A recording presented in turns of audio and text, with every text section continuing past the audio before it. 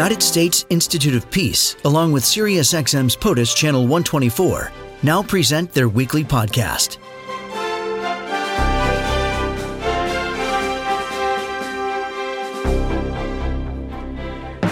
It was just a couple of weeks ago when the Secretary of State Mike Pompeo made an unannounced visit to Kabul to meet with leaders in Afghanistan. In my meeting with President Ghani and Chief Executive Abdullah, we agreed that peace is our highest priority and that Afghanistan must never again serve as a platform for international terrorism. If my memory serves correctly, the timeline is such that it was within hours that the Taliban actually claimed credit for an attack which resulted in deaths. And so that makes us wonder, well, where are these peace talks exactly? It was about a year ago they started. The seventh round of negotiations between the U.S. and the Taliban were interrupted Sunday and Monday, where a group of Afghans met for dialogue with the Taliban. It's the first time the government had actually met with the Taliban negotiators. So where are we in this negotiation process with the Taliban right now? Scott Smith, technical advisor on Afghanistan with the United States Institute of Peace, is joining us to discuss. The Twitter handle is @USIP. Scott, welcome. Thank you for being here. No, thank you, Tim. And I'm not sure if I had the timeline right, but I think it was just within hours of Secretary of State Pompeo visiting that there was an attack that the Taliban claimed, which resulted in the loss of life. And I kind of wonder where this puts us. Well, it puts us in the middle of one of the usual paradoxes, unfortunately, at this stage of a peace process, where both parties, as they begin to talk more, also begin to fight more to put themselves on a better position at the negotiating table or a position of strength. So, unfortunately, this is not uncommon in these kinds of processes. But it was a terrible attack because although it was aimed at a Ministry of Defense installation, there happened to be a lot of schools nearby, a lot of residential areas nearby, and the civilian death toll was very, very high. So, the point of having the Taliban at the table is what? So there are two things that are going on right now. And you mentioned the talks, unprecedented talks that had happened over Sunday and Monday between a delegation from Kabul that included government representatives, but in their personal capacity, as well as civil society representatives and representatives of the political opposition in Kabul, who sat down with a delegation of Taliban for the first time.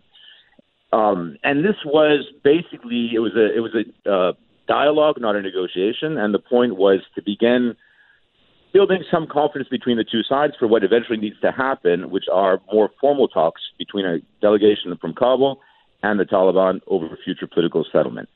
That is new. What has been happening so far, the process you referred to that began about a year ago, were the direct talks that the U.S. has been having with the Taliban, led by Ambassador Khalilzad, over two specific issues. One is the conditions under which and the timeline under which the U.S. withdraws its troops from Afghanistan.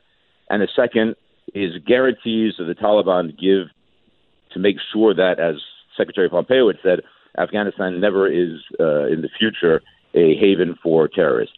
So those are the two processes that are going on. The U.S.-Taliban direct process has been going on for about a year. This dialogue that happened a few days ago is unprecedented. Taliban guaranteeing that Afghanistan will never become a haven for terrorists, but I mean, I'm not sure if it's officially called a terrorist organization, but certainly the Taliban uses techniques that would be considered terrorism. Yeah, absolutely.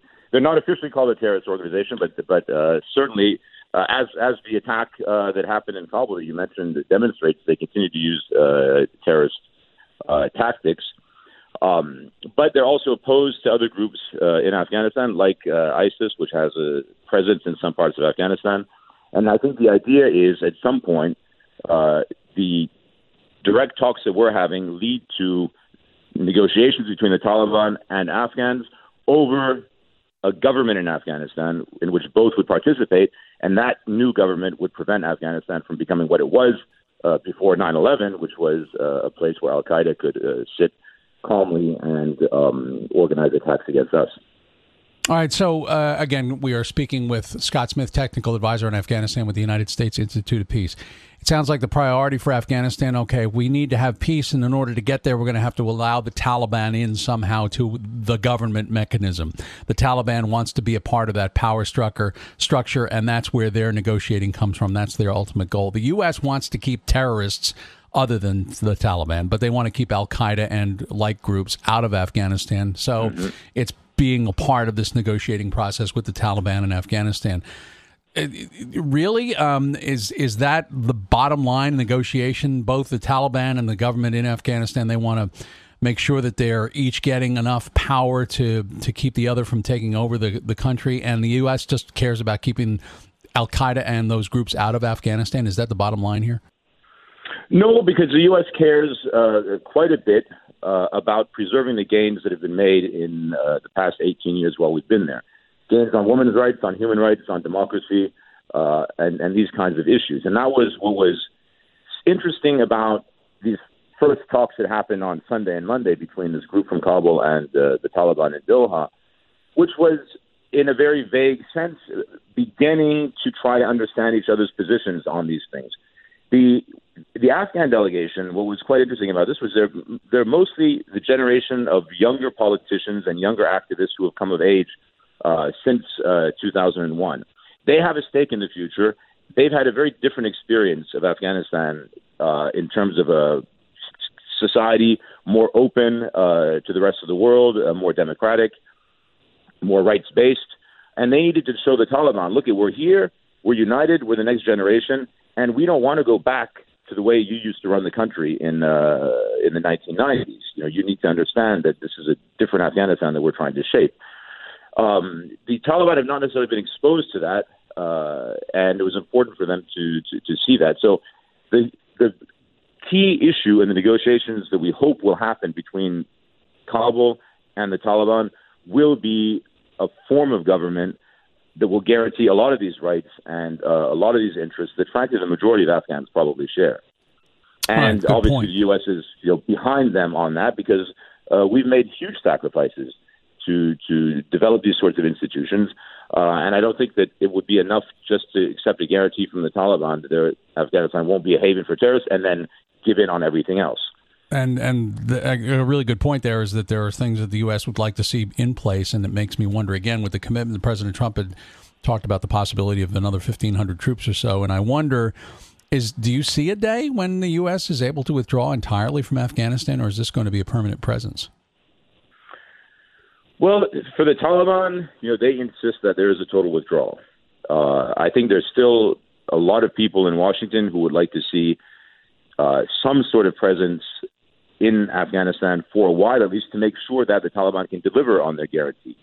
And the negotiations that have been happening right now between Ambassador Khalilzad and the Taliban on these issues have been obviously behind closed doors. We don't know much about the details, but I'm sure that those are sort of the final kinds of issues that need to be discussed. And whether or not the Taliban can accept a kind of residual presence until we're satisfied that they can implement the guarantees that they give. These are the sort of details that are probably the ones being discussed in the latest rounds. Finally, Scott, it's not an easy job, obviously, but one wonders about the U.S. Special Representative for Afghan Reconciliation, Zalmay Khalilzad. What's your take? What's your assessment? Well, I think he's done a remarkable job. And to put this in context, our policy since 2011 has been to wait for Afghans and the Taliban to negotiate with each other. A year ago, the Trump administration took a decision that we would begin talking directly with the Taliban and sort of break out of the sort of vicious circle that had been, which had prevented the Afghans and the Taliban from talking to each other. So that was not really noted much at the time, but it was a huge policy decision. The selection of Ambassador Khalilzad, who of course is Afghan-born, was, I think, a very good selection, and I think he's made a lot more progress than a lot of people would have believed, and he's handled it very, very well. I think this is a very interesting story of American diplomacy and peacemaking. Wow, fascinating. It's kind of like the kid who didn't want to play with the toy until the other kids wanted to play with the toy. Then the Afghans and Taliban, they start talking, after the U.S. says, "Oh, we'll play with that toy." Maybe a cheap analogy, but that was the one I could go for. Scott, I appreciate you joining us on POTUS today. It was my pleasure. Thank you. Great perspective. Scott Smith, technical advisor on Afghanistan with the United States Institute of Peace. A complicated world. We're still there. Since 2001, we've been there, but there is hope that at least some kind of resolution can be found. And he is tweeting at USIP. This podcast has been brought to you by the United States Institute of Peace and SiriusXM's POTUS, Channel 124.